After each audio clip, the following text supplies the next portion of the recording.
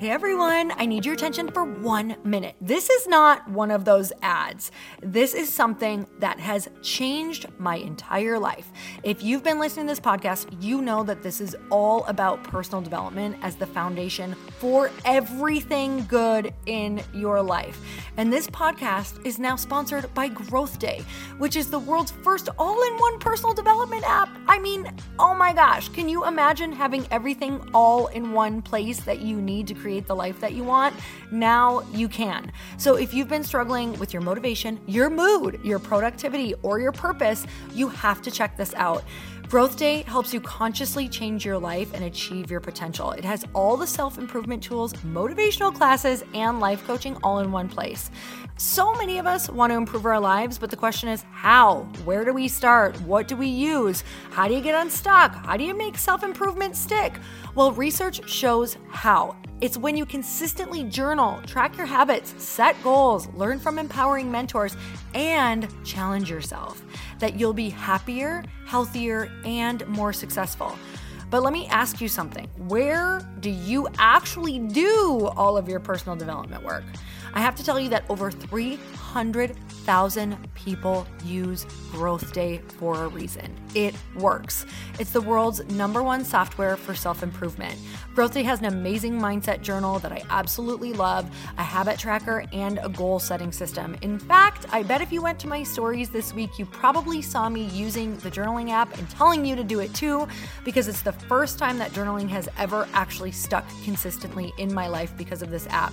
And best of all, Growth Day has live inspirational classes every single week from the world's top motivational speakers and life coaches. These are people who have impacted my life in huge ways. These are mentors who I already knew and loved. In fact, this is something that's so huge for me, you guys. I personally teach a class in Growth Day every single month, and it is one of the most fun things that I get to do, and I'd love to see you there. These classes will truly shift your life. There's always something new that you will learn. So join me and 300,000 achievers growing our lives with actual real intention. Visit growthday.com/Lori for a free trial. Yes, you can try this for free. So go to growthday.com/Lori and go live your best life. You guys, that's growthday.com/Lori. And I can't wait to see you there.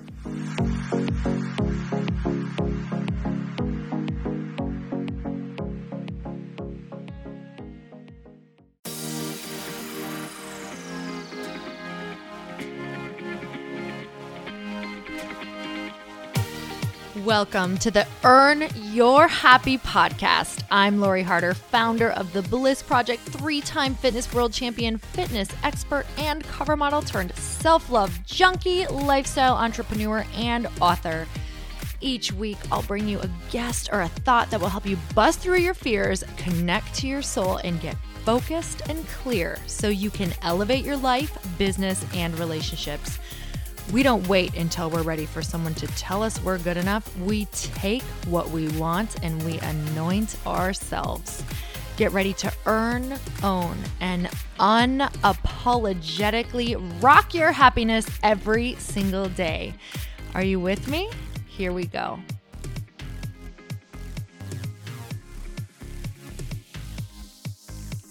Welcome back to the Earn Your Happy podcast. And you guys, if you are feeling isolated, if you're feeling like you don't have a tribe of women, like-minded people to really help you transcend from where you are right now into the person that you know you are being called to be, or maybe you're getting that soul calling and you're not quite answering it yet, and it's turning more into a scream, and it's starting to make you feel even more awful than the thought of facing the fear around doing that actual thing. If you're in any of these positions, you have to join me this year at The Bliss Project. It is March 2nd through the 4th in Newport Beach, California, and it is going to be a life life-changing weekend. If you've been wanting to bust through your fears and really meet a like-minded tribe of people, this is exactly where you must be. If you're feeling called to this, I want you to go check it out at theblissproject.info right now. It's also in the show notes. And who is this event for? You guys, I really want to get clear on if you're feeling called to it. I want to make sure that you know what is going to go on there. So if you have always had a desire to do something big, but you've always been afraid to follow through, if you feel like you don't have the tools or the expertise to take the next step, if you wish you had that tribe of supportive people, if you're ready to take that next step into the next level, but you have no idea what that's even supposed to look like, or if you just want to feel more fully alive each day.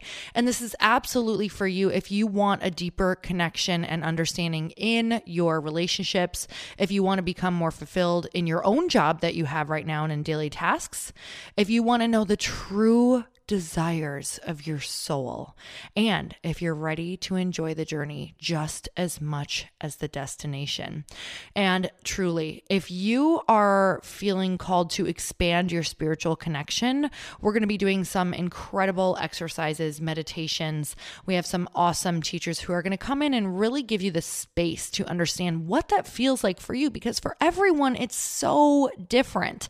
But to be able to do it together makes you feel even more connected than you've ever felt before. So if you're interested in meditation, if you want to create a solid foundation for all of your goals and dreams to be built on, or if you just need a mental reset, a confidence booster, and to really own your own personal power, you guys, this is the place that you want to be. So there are still some tickets left, but they sell out fast, you guys. And this year will be the best Bliss Project that we've ever done. We have a really amazing team working on it, and we're adding so many more things than we have ever done in prior years, because I know that when I get the opportunity to put epic women into a room, I want magical things there so that you guys can truly have the tools to create your own amazing transformation and experiences. And you guys, what happens there is nothing short of miraculous. So if you're ready to create your transformation, if you're ready to step in, if you're ready to have your tribe, this is where you want to be. And I hope that you join us and that I get to meet you and hug you and see you there. So theblissproject.info. I'm so excited you guys tuned in today, because this guest is one of the most awesome humans I've gotten the opportunity to speak to. His story is so moving and quite mind-blowing, what he has been able to accomplish outside of the way he was raised. And I really, really enjoyed getting to chat with him. And Wes Chapman has a message all about waking up the hero. And it's been adopted by thousands of people all around the world. He draws from a lot of his unique life experiences to deeply connect with people from all backgrounds and beliefs.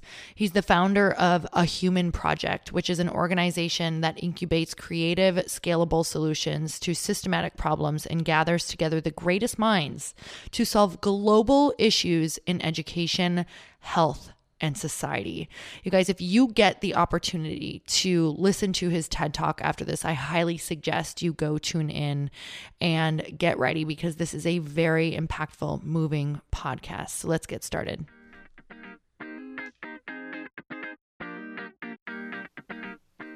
Wes, thank you so much for coming on the show. I'm so excited to have you on today. Thank you for having me on. It's an honor. Absolutely. You know, I was watching your TED Talk and I was so moved by it. Just how open and vulnerably you shared everything and just the information that you shared. So without getting into everything, or if you want to, that'd be fantastic too. But I would love if you would share. We've got the time for it. If you would share with our audience just a bit about your past, where you came from, and what you're doing now.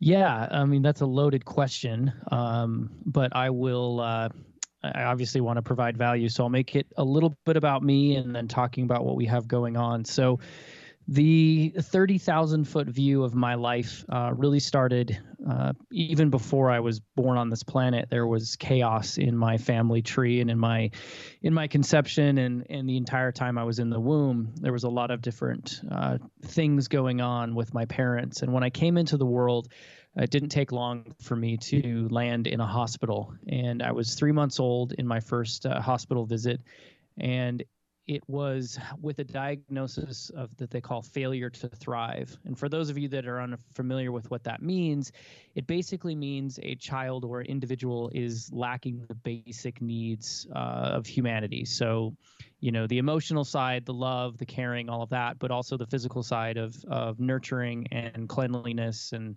anything in between. And so at a very, very young age, my life was filled with trauma. And of course, the medical professionals around were trying to guide my parents, young parents, to understanding, the responsibility of having a child. And my father's response to that was to leave. So he left before I was 1 year old. And my mother married very quickly after, I think more out of necessity to survive than anything else, not out of love or any of the other tangibles that we get excited about with marriage. And when she did that, she married an individual who was a very evil is the only word which I don't love to use, but what he proceeded to do to us for the next 6 or 7 years of my life was horrific, was filled with every form of abuse you can imagine, from physical to emotional, sexual, spiritual, and everything in between. And to give the audience just a couple of points to understand, you've all heard the phrase "in the doghouse." You've used it, you've heard it, you kind of know the context of it. For me, it's very literal. For me, it's a very real thing, because one of our punishments was to literally be put into a doghouse with a collar around our neck. And that was part of kind of reteaching us behavioral, patterns, if you will. And he would also put us up onto a chain link fence and kind of tie us there and have us be there until, we learned our lesson. Those are some of the physical abuse. And there were other stories, that we could dive into if we choose to, but most people don't want to go too deep into that part of my life. And the sexual abuse was very similar in its torturistic ways. It wasn't uncommon for him to bring his brothers over and his friends over, and they would stand in a circle around us, force us to drink alcohol, and then throw pornographic material in the mix to see what we would do. Many, many of my childhood memories are waking up, in the middle of the night, watching my siblings being molested and having this kind of very convoluted feeling of wondering if my turn was next, and then hoping my turn wasn't next. As the eldest, I kind of had this, innate nurturing desire over my siblings, but I also didn't want to be hurt. So it was a really kind of juxtapose very, very early on in my life. In fact, my first, babysitting roles started when I was 4 years old. So I had this stewardship over my younger brothers and sisters, but then I also had my own, survival instinct. So this continued in my life for many, many years. And something that I came to this planet with was this ability to share my feelings, to share my emotions, to be heard. And at a very young age, that started with, throwing fits and crying and screaming and almost nonstop. It was something that I was constantly trying to get some attention to the situation, but obviously not understanding, all the intricacies of what I should do. And those fits and those temper tantrums, as they were labeled, were something for my mother to kind of receive help for. And so I was going to doctors and professionals and play therapy and all these different things. And everything was kind of chalked up to, my mom and my dad, biological father's relationship, and, the alcohol and the drugs and, all the different things that we would say back in the 80s about, when children, alcohol syndrome or, drug baby or any of that kind of stuff. And so I was labeled in that aspect. But what that started was a medication and labeling process of my life, which also started, frequent visits to doctors. And those frequent visits to doctors were very consuming to my mother. And by the age of 6.5, she'd kind of had enough of the entire, Wes experience, I guess you could say, and she left. And so by the age of 6.5, I was without my biological mother and my biological father. And, you know, at the time, that was like this most horrific experience ever. Now, looking back, it was a blessing because I was able to get out of the insanely abusive experience I was in. However, I would deal with bouncing in and out of different places and abuse until I was 17 years old. Never sexual abuse, but physical, emotional abuse stayed with me until I was 17. So while I was able to get out of one type, I was, you know, thrown into another. It was very, my childhood was very tumultuous. And so that's kind of the 30,000 foot view of the abuse and some of the things that went on, some of the byproducts of it. Obviously, massive amounts of diagnoses, massive amounts of labels, massive amounts of conversations about my worth and who I was. By the age of 7.5 years old, the medical professional world had basically given up on me. My diagnosis at 7.5 years old, again, failure to thrive, all that stuff was thrown in there. But the long-term diagnosis was basically I was too broken. I had gone through too much abandonment, too many forms of abuse. I was not going to be able to have any kind of foundational principles or foundational guidelines for my subconscious to develop. And they would hope that they could medicate me, put me in a boys' home, and I wouldn't, you know, come out and be some menace to society. And that diagnosis stayed with me for many, many, many years of my life. And it was something that was motivating and also disheartening at the same time. So that was kind of the journey. I dealt with suicide. If you read my journals, I was suicidal every day of my life, but I had 12 documented suicide attempts before I was 16 years old. So I understand that part of life. I understand what's going on there. And then there's a whole chapter of my life where, you know, I guess we could call it the rebirth, if you will, where I just started looking at my life and I started taking control. I started even owning, you know, things that had happened to me so that I could be in control and I could go through a healing process and I could actually start to live my life. And there's a whole, you know, section of content we could talk about in there. But what that ultimately led me to was gaining some self-worth, gaining some identity. Eventually led me into the world of entrepreneurialism, which I was successful in and had a lot of blessings there, also had a lot of failures. But it now has led me to this world of working with individuals, both adults and children, who have gone through very similar types of trauma and experiences that I went through, maybe not as extreme and maybe more extreme, but working with them to take control of their lives. Working with them, I have a kind of a catchphrase of put the victim to bed, wake the hero up instead. Working with them to do that exact thing. How do they own their lives? How do they stop being a victim, both, you know, literally and figuratively, emotionally, spiritually, the whole gamut? And how do they wake up the hero inside of themselves and take that control and ownership of their lives? And so our youth program is a nonprofit. It's called A Human Project. We're now in 15 plus countries. I think we've got to update some of our marketing material. We had some new children come online in the Middle East of all places, which is its own crazy battle zone. But I travel all over the country. I've been in just about every state in the union. I've spoken in thousands of schools to thousands of youths, spent thousands of hours knees to knees talking to them, working with them. We run a summer program, a summer camp where we work with these children. We dive deep. We're very real. We're very honest. There's no BS. You know, it's let's get to the root. Let's fix these problems. And that's A Human Project in a nutshell. There's a lot to it, but that's in a nutshell. And then the adult program is called Wake the Hero, and we have a community of individuals. The adult program's fairly new. I really focused in on the children and diving there because there's a lot of story as to how I got there and the process, and you know, through my rebirth of sharing my story and just kind of seeing how much pain is in the world. Children, obviously, I have 2 children of my own, but children in general hold a special place in my heart. I think that we're doing them a massive disservice in so many areas of their well-being. And so I dove into that for the last 6 or 7 years, but by, I guess you could call it demand, I don't know what the right word is, I've decided to start helping more adults and putting some communities and some evergreen programs online. So that's kind of where I am. That's where I've been, and that's as quickly as I can synopsis it down in 10 minutes. So I hope that gives us some talking points. I mean, I don't even know where to start, because that is such a thing. First of all, thank you for sharing that. And I'm so grateful that you do share it. And I think I was listening to one podcast that I was hearing you on, that you didn't end up even sharing the story until you were like 27. Was that right?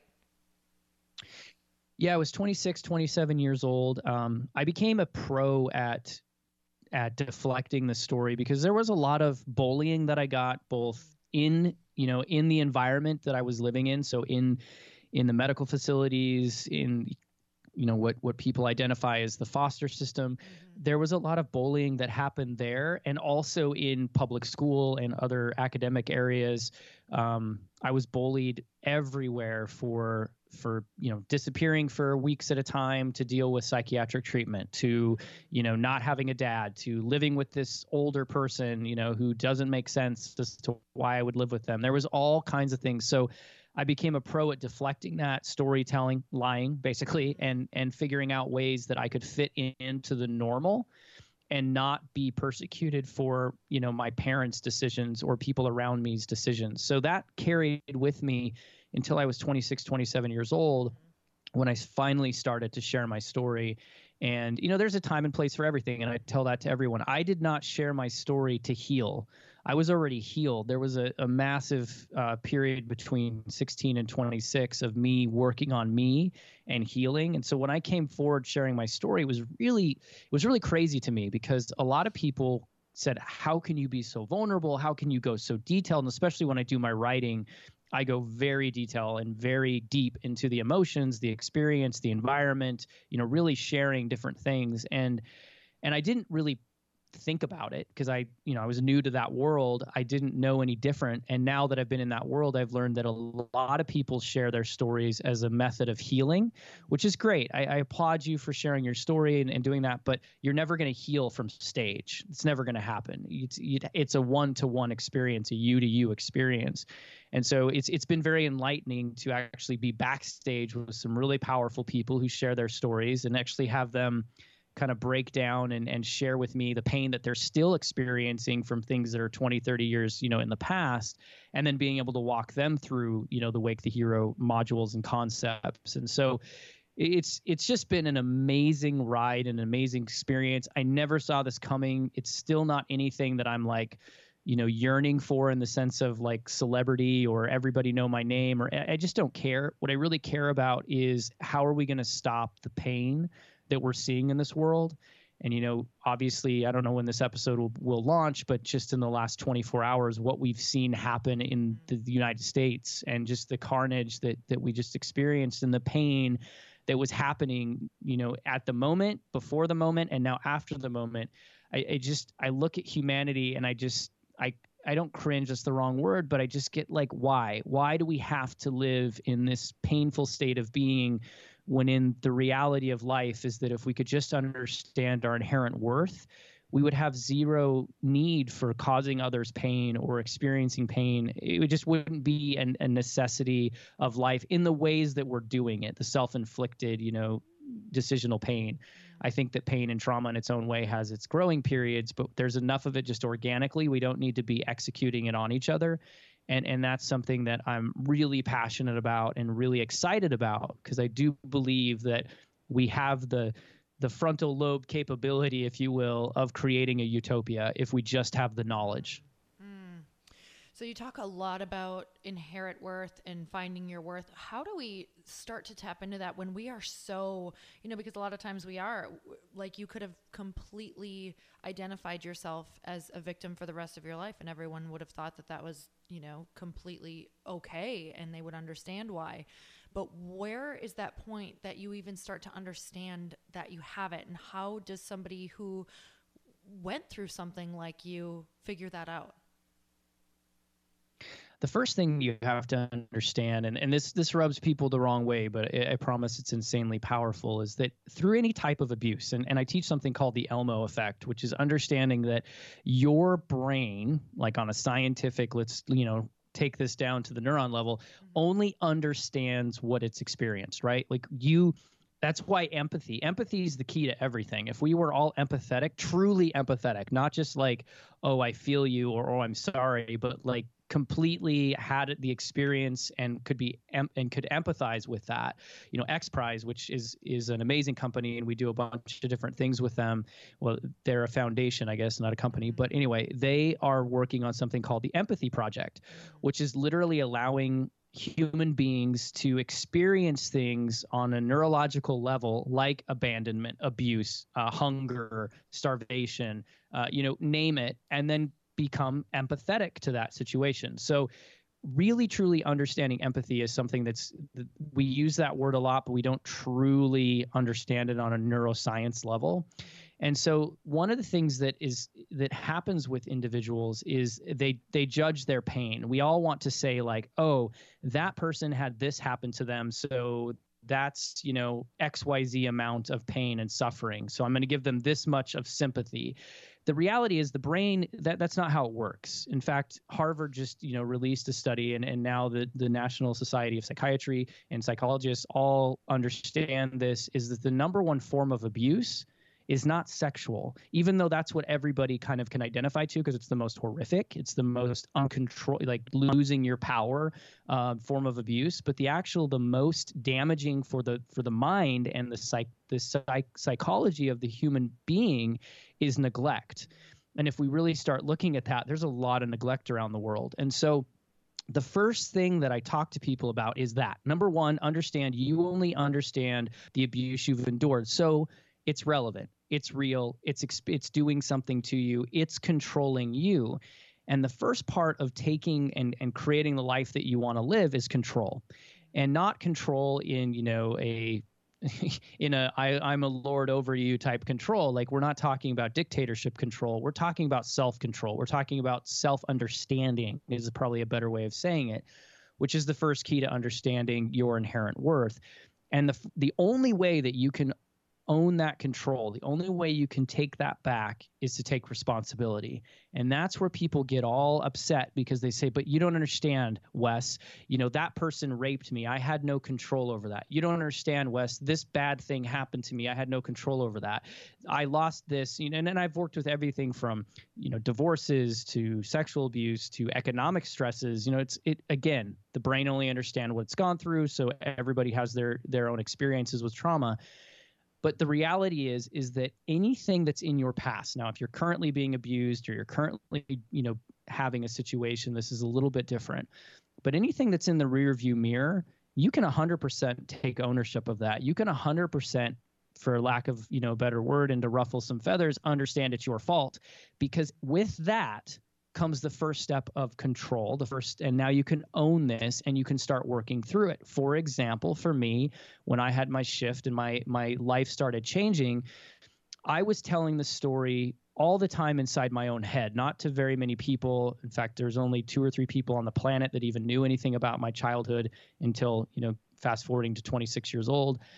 I was telling every time I fell asleep, every time I woke up, every time I was alone, I was talking about the story of being molested, the story of being abandoned, the story of being abused, and anything that ever happened in my life, I would blame on that. And I lived that for a very, very long time, specifically the sexual abuse. It had been, 7, 8 years since I had been sexually abused, but I used that story every day of my life. And one night, as I was falling asleep, it was really consuming me, and there had been some other things that had happened in the day, and so I was kind of like blaming all of my life on this experience of my childhood. And it was kind of this light bulb that went off that said, wait, you're safe. You're in this bed, you're in this room, you haven't been molested in so many years, yet you continually keep telling this story. And this is literally the kind of like conversation going on in my head. When are you going to stop telling the story, and when are you going to own that these actions you're taking, these are 100% your fault? This is 100% your decision.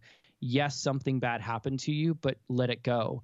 And it was really, that was the start of the entire process of understanding that I had worth. And it started by me taking ownership of that trauma, of that situation, and through that ownership, being able to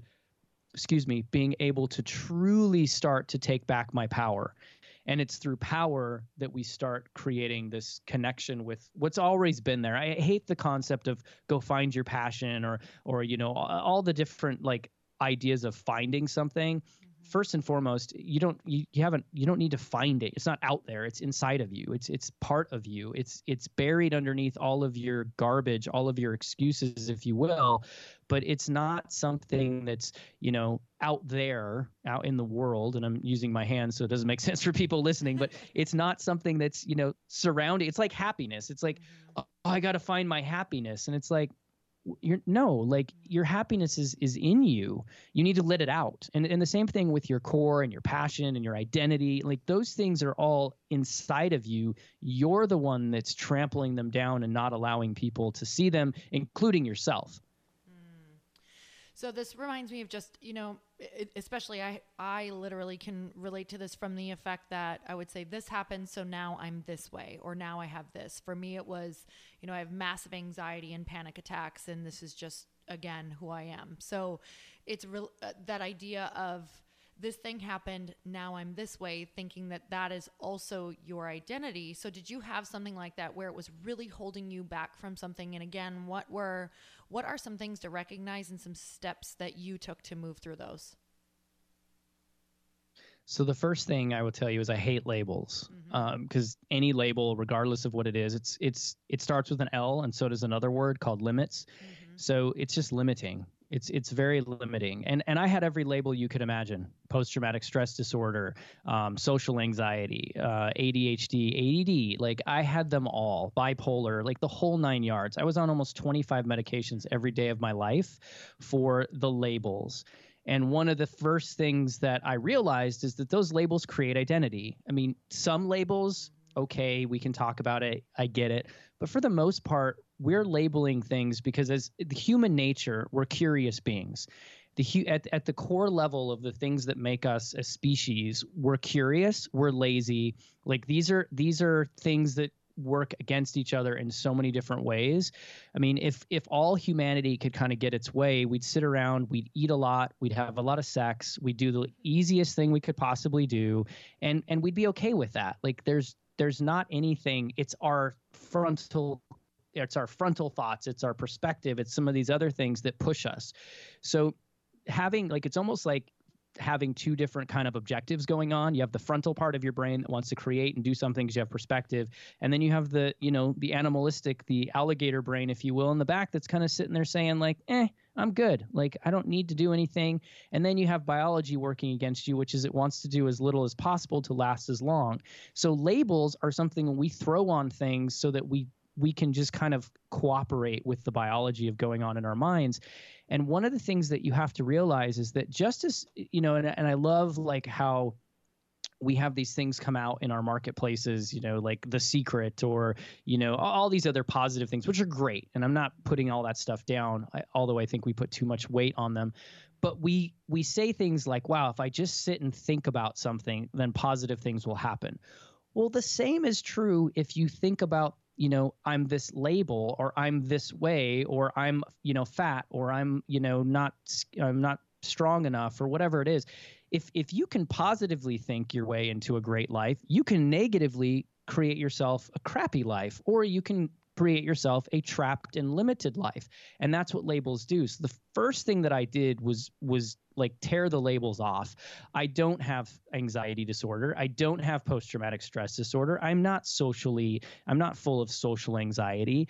Those are not part of who Wes Chapman is. And so anyone can do that simple exercise. I've worked with thousands of people who are diagnosed with anxiety specifically, and you look at it and then you start to tear down the walls. The first step is don't label yourself with that. The second step is, where is it stemming from? What causes that? Yes, there are some chemical things going on in your body. Yes, that stuff is real. Mental illness is 100% a legit thing. There are things happening.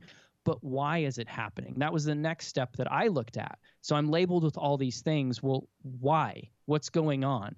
I started to do the basics of serotonin and dopamine and, and adrenals, and like understanding our organs. What does the liver do? What does the pancreas do? What does the gallbladders? Like, what is my body doing? And then that led me down a path of understanding health and understanding, chemistry, and understanding how to naturally work with the body to create certain things that I was lacking in. And, fast forwarding now some 20 plus years later, it's hard for you to get me to take an ibuprofen if I have a headache. I don't take anything. I don't drink coffee. I don't drink alcohol. I don't do any foreign substance other than things that come out of the earth, other than things that, I eat meat, all that fun stuff. But like, I'm very, very picky with my food because I understand what makes us up as chemical beings. And so, yes, you may have anxiety. You may have an overstimulated part of the brain. You may have an understimulated part of the brain. You may have these things going on, but to just label yourself and say, I am, is very limiting. Or to say I am dependent on that's an addiction, and it does the exact same thing as all the negative types of addictions that we talk about. And it's limiting. It's slowing you down. It's stopping you from being who you can become. And so the first step that you have to do is rip the labels off. You are not anything. You're what you choose to be. If you choose to be that label, then I can guarantee you 100% of the time you will be that label.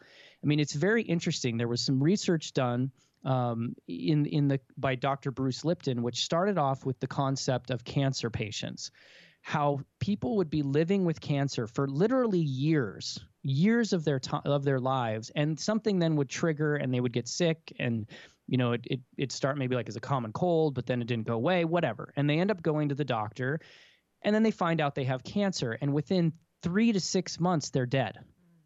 And that started this conversation in the medical community of why is that happening? What's going on? What's happening to the body? Is it literally just like these people have pushed and pushed and pushed and pushed, and then they, it's just a timing thing?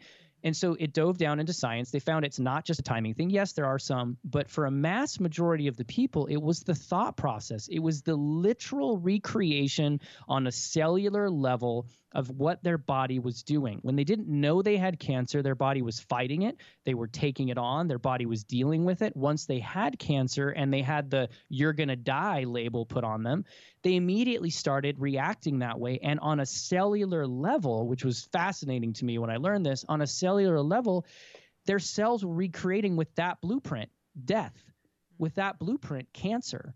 And it's fascinating, which dove me down a whole thing, a study research of something I call bioworth, of if we can have something as horrific as cancer, and the thought process of I'm going to die in a year, the doctor says I have cancer, 6 months, whatever, and then that actually comes true. You manifested that into reality. Could the same be happening with mental illness? Could the same be happening with how we feel about ourselves? We have corporations and businesses and I was in that world for 20 years of my life, and I know what they're sitting there talking about when they're marketing and putting out a new Apple Watch or a new, pair of shoes or a new whatevers. They're not making you feel awesome about yourself so that you'll buy those products. They're making you feel like you're incomplete. And then when you buy those products, they somehow make your life more complete. And I don't think it was a conspiracy theory, any of that. But what it's done is literally created a population that cannot function with its own validation and its own inherent understanding of its worth. Our worth is dependent on our things, which is changing us on a cellular level. And so the same concept of cancer and now you have it, and now these individuals are dying. The same thing happens with labels. The same thing happens with self-worth. It's if you believe something, you create it. And people will like jump up and down if I say, if you believe you can be a millionaire, you can be a millionaire. And like people will jump and scream. And I've seen it. I've seen people, do crazy things at these conferences because someone on the stage is telling them if they dream of being something big, they can be that big person. But then when I get on stage and say, if you tell yourself that you're schizophrenic, or if you tell yourself that you're, limited because of your race or because of this, you're going to become that. And they look at me and they're just like, that's the stupidest concept you could ever say. And I'm just like, but 5 minutes ago, none of you in this audience are millionaires, but this guy said you can all become a millionaire if you believe it. And that made sense. But now I'm saying you'll all have, ADHD if you believe it. That doesn't make sense to you. And so, that's a pretty dramatic, explanation of it, but it's very, very, very real. And now science is actually showing how that's happening, and it's fascinating stuff. We live in a really amazing time right now because science, and I call it science and Buddhism or whatever, like the old concepts of humanity and mind over body we're actually melding and finding out like this shit actually has some merit to it. No, I love it. I'm actually obsessed with all of it because I am a walking experiment on all of it. So I do this, I like same exact ideas. I was raised in a really restrictive religion, and just I saw my mom have a panic attack and immediately said, oh, I have panic attacks, and labeled myself anxiety, panic. And for a long time, that was it. And the more that I fed it, the more that I got these labels and found new labels so that I could, you know, have reasons why I wasn't going to go get that job that I wanted. I had reasons why I wasn't going to go do that social thing that I was dying to do, or go and get that career, or be that person I wanted to be. The more I fed them, but the more I just, it's like Wes, I literally thought I was going to end up in a padded room at one point. And that's when I decided, I was like, this is not working for me, because, you know, I had gone on all these different medications and it was just getting crazier. And that's when I was like, this is not working for me. Let's try thinking the opposite way. Like, I didn't even understand what this was yet, but I just knew that I was going to end up in a padded room, basically. So that was the point where I said, okay, let's try this in reverse. So I love hearing, I just think it's so empowering to hear it. And also I love, you know, the different science and just thoughts that are coming out around it. So what is something for you right now? You were talking about BioWorth. What is something for you that you are most excited about, that you are really seeing a lot of results around? One of the biggest things, I mean, there's a lot that I'm excited about, but I really am excited about this Wake the Hero community that we're building online, and what I'm seeing happen there. And I mean, children are just, I mean, they're amazing on so many different levels, but on like a scientific level, their elasticity of their brains, you know, their ability to change is, I mean, they have a biological advantage over adults, which is just awesome. They can make changes instantly. I mean, and I've seen it. I've seen children go from, you know, dropping out of school, drugs, hating their lives, sexually active, cutting themselves, self-harm every night, suicidal thoughts, the whole gamut, and then going through a summer and then coming back in, you know, they're straight A students, they're part of band, they're in drama, they're on the football team, they're like literal 180s.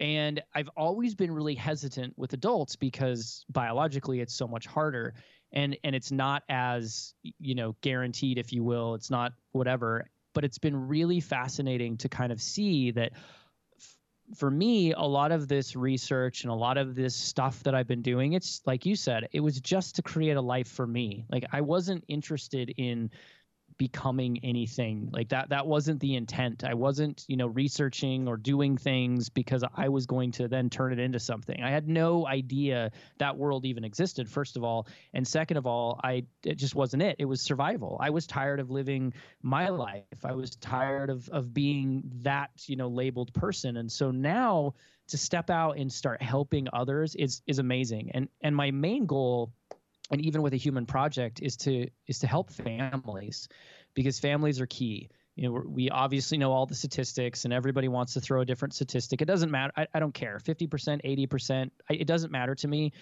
I see it, and it's a lot. There are too many homes without fathers. There's too many homes without mothers. And I'm not even talking about divorce. I can't even tell you how many children I sit down with, and, you know, their first thing that comes out of their mouth is, I'm a home alone every time I come home. And a lot of that is just, you know, people are chasing something that doesn't exist. People are putting their priorities in the wrong places. People are struggling with their own self-worth. And now I'm just super excited to create this army, this legion of human beings who are just ready to just live life. I mean, it's your one life. You get one shot at it. Why not live the best that you can? Forget about, you know, what you've been told, like you were just saying, from religion to doctors, like just create the life you want to create. And so it's so exciting for me to actually see some of that happening in a very short period of time, and to start getting, you know, the adults coming around and saying, oh my gosh, like, I didn't realize, I mean, things that are so cliche that we've all heard forever, like family dinner. It's like, well, of course, yeah, family dinner is important, yet nobody does it, right? Like, having a really simple conversation around the family dinner of like, what was your favorite part of the day? What are you like?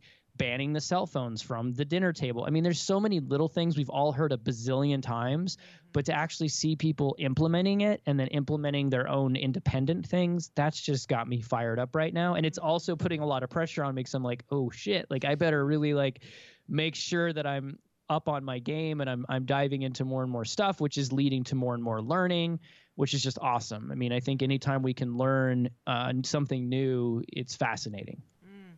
I love that. It reminds me, even last night, I'm trying to look at things in my life where maybe I'm not as happy as I would like to be in this area.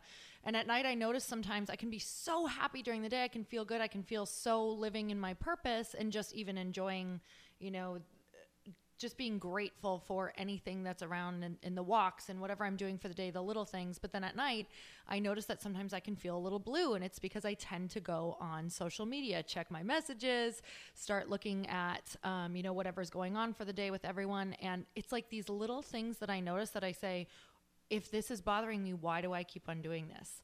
And really observing in your life, where are these areas? If this is affecting me, why do we keep grabbing it? Have you noticed, do you have anything in your life that you're still cleaning up that you notice, wow, I'm still grabbing for this or doing this, even though I know it's not making me happy? That's a good question. I'm so like aware of so many things, and I just made a massive, if you would have asked me that like 4 months ago, I would have had the perfect answer. So I'll go back to that because it's pretty dramatic. A lot of people were like, "What?"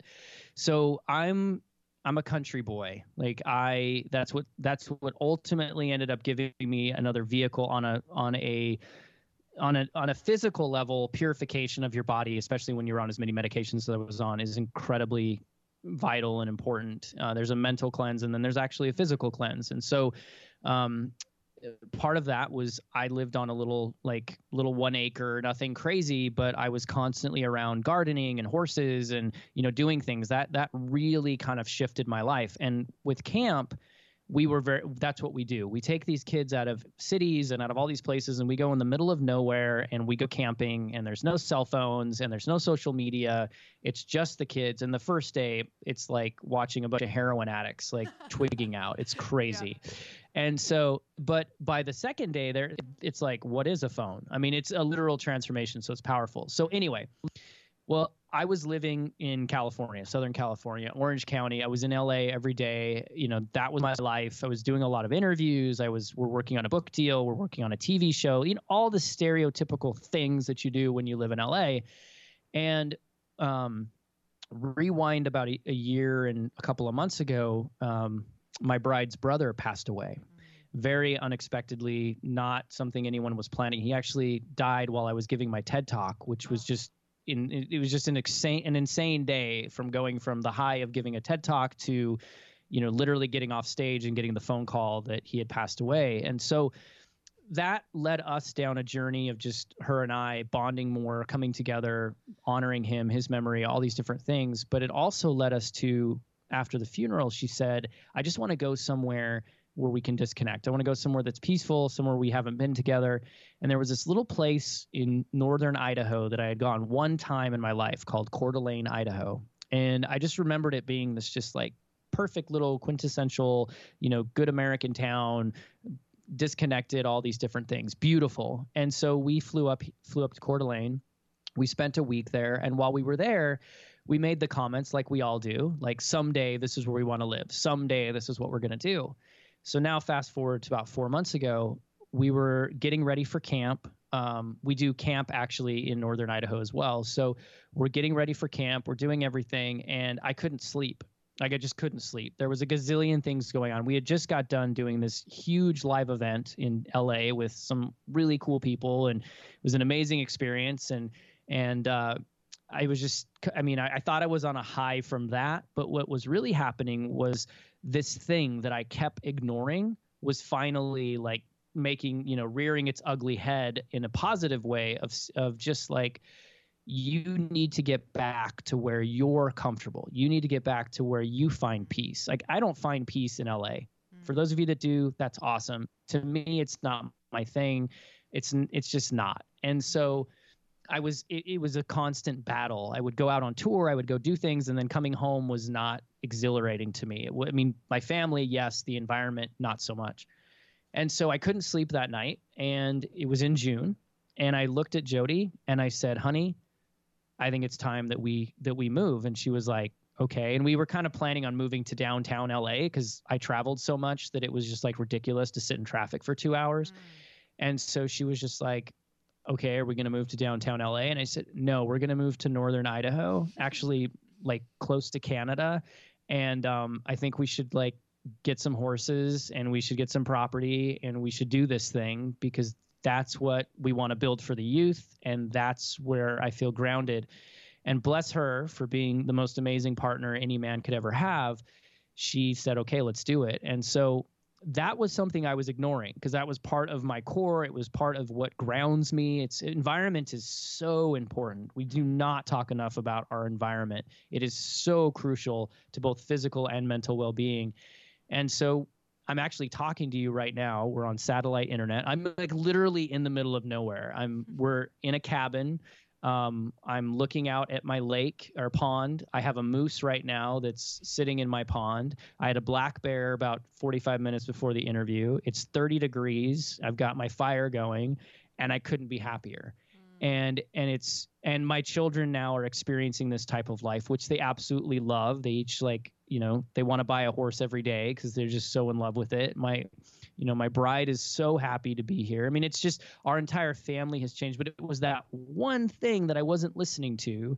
And it's a huge thing, okay? A massive thing, huge lifestyle change, but it was a lifestyle change that fit our life. And it's something that I think so many of us make excuses or we say, well, someday I'm going to do this or someday I'm going to do that.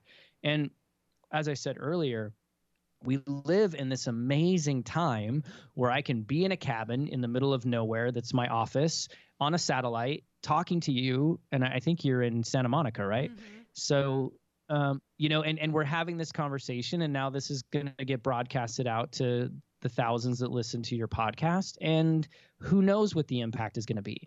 And so the day of excuses is really over. And I really want people to self-analyze what those excuses are and self-analyze what limiting labels you have put on yourself as to why you can't do the things you want to do. And there's layers of this, right? There's so many layers. You've got the label layer, then you've got the reality. I mean, and listen, I'm not an idiot. There was a lot of conversation that we had. I'm an hour away from an international airport. So, that's something that was crucial to what we were doing. Like we looked at all the different tangibles, the school district, all the stuff that was real. It all happened to line up beautifully, just how we needed it to line up. So I'm not saying go be crazy and do something that's completely irresponsible, but sometimes we take adulting a little too seriously. Sometimes we think that things have to be a certain way, otherwise we're not successful. Another label, success, which I think is ridiculous. We label ourselves in these certain ways, and then when we identify those labels, you brought up religion. Not attacking religion, but religion puts a lot of limiting labels on us, like worthiness or faithful or these things. And in reality, they're not things of God. They're not things of a greater power. They're things of man to control you and to limit your possibilities, because a limitless person who's living their life for themselves and helping other people and filling their cup up and then having something overflowing so that they can share with the world, that type of person is not somebody who's going to be tied down by a dictatorship or by they're on their own. Like they are creating a life and they are helping others without any organization. And that's the scariest thing for commerce. It's the scariest thing for religions. It's the scariest thing for governments. It's the scariest things for parents. When you have a child who's super independent, that's a whole nother conversation that we can have about ownership of other human beings. It's a super, scary thing if you're in a relationship. But the reality of it is that when we allow that to happen as an entire species, we become stronger. Because the stronger the individuals are, the stronger the unit is, and the stronger, the entire species becomes. And that's something that we don't spend enough time talking about because it seems selfish or it seems self-serving, or more importantly, it doesn't sell product. Whatever the product is, it doesn't sell product to make people independent and strong. That is not a product selling, deal. And so one of the other things, kind of going back to your earlier question, that I'm so passionate about is, like, all of my stuff is so dirt cheap. Our online community is $30 a month. Like, when I do coaching, I do it on a scale of different things. Like, it's not about the money. Like, I've made a ton of money in my life, and money's awesome, and money buys nice things, and that's great. And money does do a lot of awesome stuff, and you got to be smart with it. But it's not everything. It's just not everything. And my goal is, and I tell this to people I work with, if in 90 days you aren't like making a dramatic difference in your life, and you aren't feeling like, a 110 coming around towards a 180 in your life, like then I'm not the right person for you. Like, I'm not years of coach. I mean, no, like, that's just not my style, because I don't believe in controlling other people. I believe in people taking control of themselves. So I think we have time for one more question, even though I have about 20 here for you. So what is it, you're so self-aware, and I love listening to all the different levels that you've taken your life. And I really do believe, and like you said, at the end of the day, money is amazing and it creates experiences, but at the end of the day, it's really a connection on this planet with other people that can, help you live this beautiful, fulfilled life. So what are some of your favorite ways to connect with your kids, to connect with friends? What are some impactful things that you love to do with people? Disconnecting them from technology. That's the first thing. I love taking the horse on a walk with my son. I love teaching my son how to build, a lean-to, which we've just built like 4 of them on the property for different animals we have. Anything that disconnects people from their crack cocaine, AKA their iPhone, or their pretty much their iPhone now. But I just love to be with people in a real human way. I love having friends come, now it's kind of funny. Like, now everyone wants to visit us, which is awesome. It's like, great, come up, visit us, stay in the guest house. Like, it's just awesome. It's a amazing experience to disconnect and then just have great conversation. And it's my favorite thing to do, whether it's with a 7-year-old or a 70-year-old. It's just having a real conversation and enjoying that person. I love that. I'm actually from Marquette, Michigan, which, if you have no idea where that is, it's Upper Michigan, and it's like in the middle of nowhere. Yeah. Upper Michigan. Yes. Grew up, born and raised. Like, then I lived in Wisconsin and Minneapolis. Like, I was just, in the woods. So it is really, it was such a beautiful way to constantly disconnect. I look back at my life and how I would deal with certain things. I would go to the woods. I had no idea why. It was just your inner intuition saying, get away from everything and go just try to figure it out and heal and listen. So I love that you do. It's just such a beautiful thing that people get to experience, to just go away and hear, right? It's like you can finally hear your way through some of those things that you're trying to work through.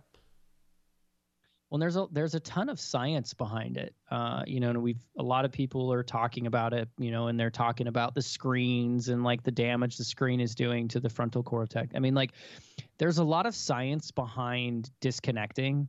And in fact, that's why, we've all read the like 10 habits of the highly successful people or whatever is out there, right? Mm-hmm. And always seems to be in the top 3 is when they get the most work done, which is in the morning between 4 a.m. and 7 a.m.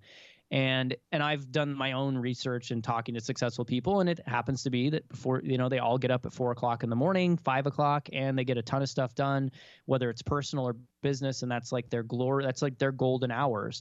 And the reason for that is the way the brain works. Again, like I said, we are inherently lazy. It's okay. Like, we actually should be a little more bored and lazy. Like, that's a healthy thing. But our brain wants to do as little as possible, and it's filtering content all of the time. And it really is looking for 2 things.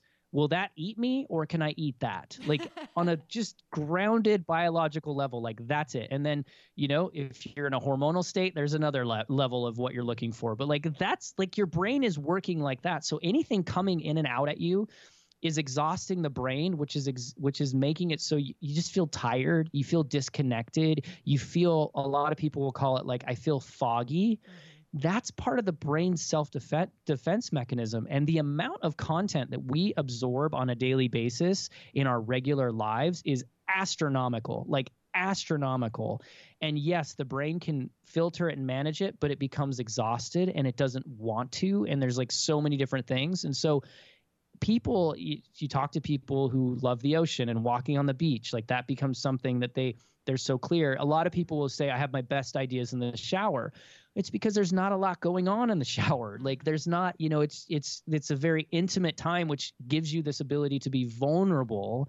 And in that vulnerability, you have these great ideas. Same thing with the woods. If I could give anyone a piece of advice, if you're struggling in your life right now and you're struggling with where do I go, what do I do, disconnect yourself from whatever is your normal, whatever is your reality. Go to an opposite that's very, very calming. And then don't just necessarily sit there, because you probably have a lot of toxicity built up in your body. Do something insanely active. So I'll tell people, go on a run through the woods, like the safe woods, right? Don't be stupid and get eaten by a bear, but like do something active.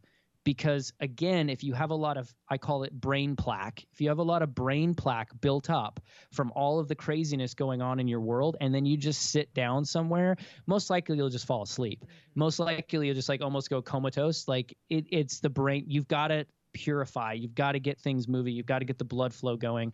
And then you can take a moment and just like self-reflect. And so it's a very simple exercise that can give massive results. And a lot of people will give me well, I can't, or this or that, or it's expensive, or I can't fly home to Michigan, or, whatever it might be. I'm not saying that's your excuse, just using an example. And it's like, okay, would you rather change your life and the trajectory of your life and maybe increase your bottom line by $100,000 a year for a $300 ticket to go somewhere, or to spend, maybe 3 days not killing yourself over that PDF project that you're working on? I mean, come on, perspective, long-term. A lot of the things that we think are so critical right now in the big gamut of things are irrelevant. Amen. I literally can't tell you how many times, if I have something huge, it's like it goes against everything that you're feeling, because it's so easy to get wrapped up in your to-do list and think that if you work more, if you're spending more time in something.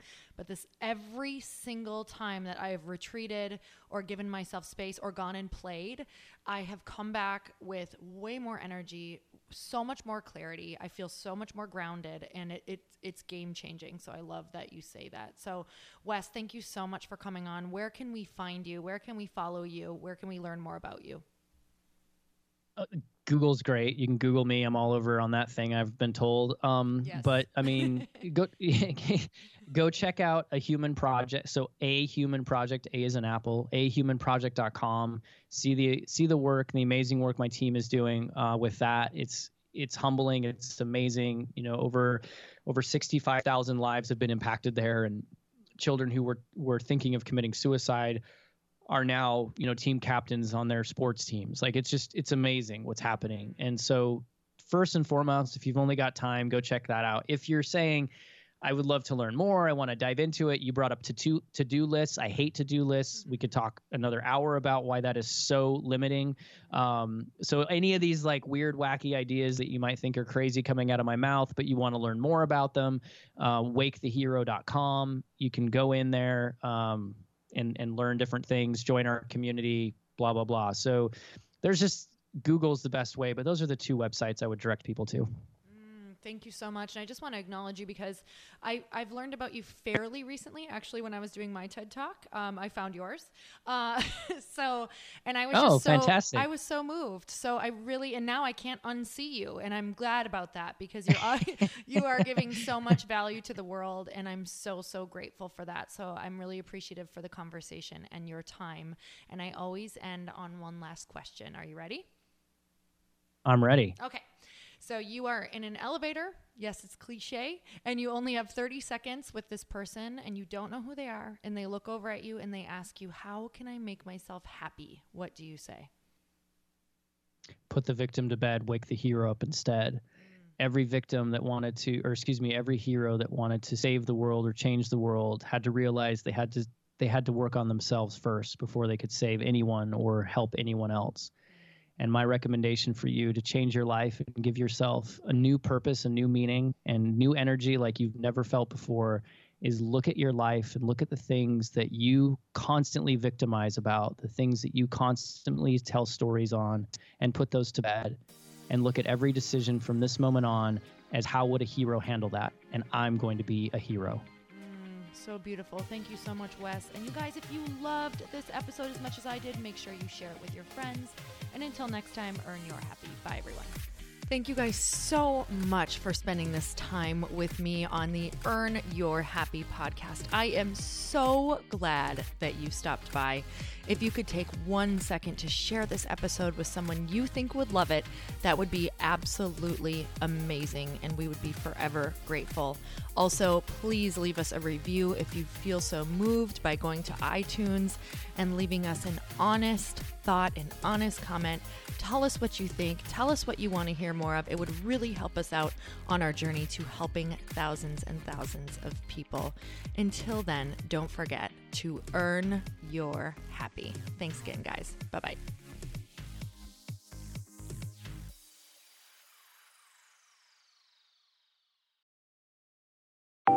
Want to know a huge secret to my success?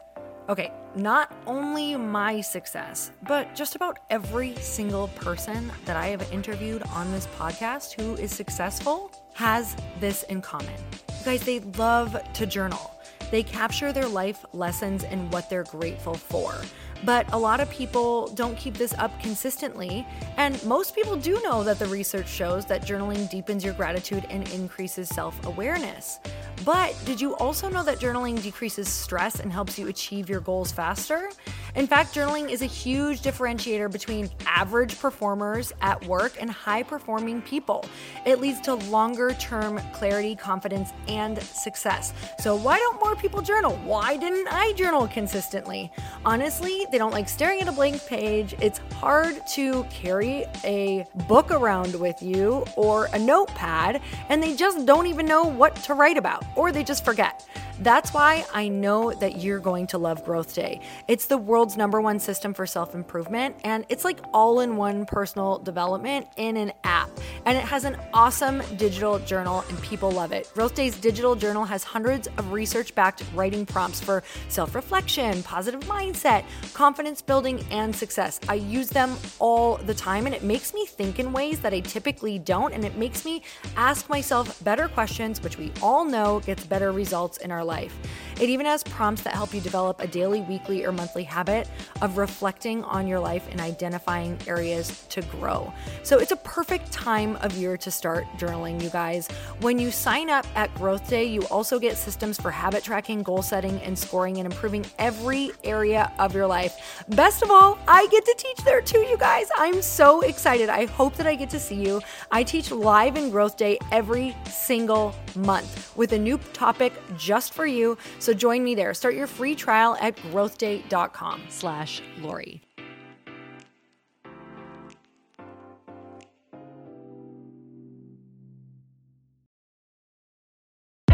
Hey, I know if you're listening to this podcast that you have big dreams and big goals. And one of the things that can really stop you is struggling with your marketing. Trust me, I have been there. Are you using 10 different systems just to build your online business? Then I want you to try Kajabi. Kajabi helps you build your web pages, set up funnels, and sell your courses, content, coaching, or communities. You've been hearing me talk a lot about funnels on this podcast and the importance of your email list. You can get a free trial at kajabi.com. That's Kajabi.com. I've talked about Kajabi before, but here's something that's super cool and new. They just rolled out an AI assistant for creating your online course curriculum. And this means you just type in a topic that you want to create on a course or webinar, and bam, it just generates a sample outline for you. It takes a ton of the hard work away. Of course, you're going to customize it to be your own, but this really helps you get over the struggle of how in the world to start, which is where most people stop. If you're like me, starting is always the hardest part, and that's what makes Kajabi so popular. They've made it easier for creators to build web pages, build courses, build coaching programs, build membership sites, build checkout pages, and build email funnels. So if you're struggling with any of those, you got to go check it out. Go to Kajabi.com. Kajabi was really the first all-in-one system and is trusted by over 100,000 creators. I think that's good enough for me. Also has influencers and marketers who use this. And now their smart AI platform makes it easy to take what you know and turn it into an online course and business. Go start building with a free trial at Kajabi.com. That's Kajabi.com.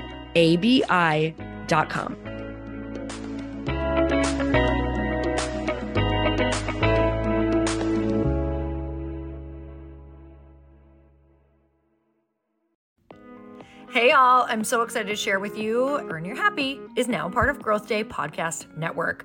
A bunch of us are coming together to bring more growth to the world and support shows and brands that we truly believe in.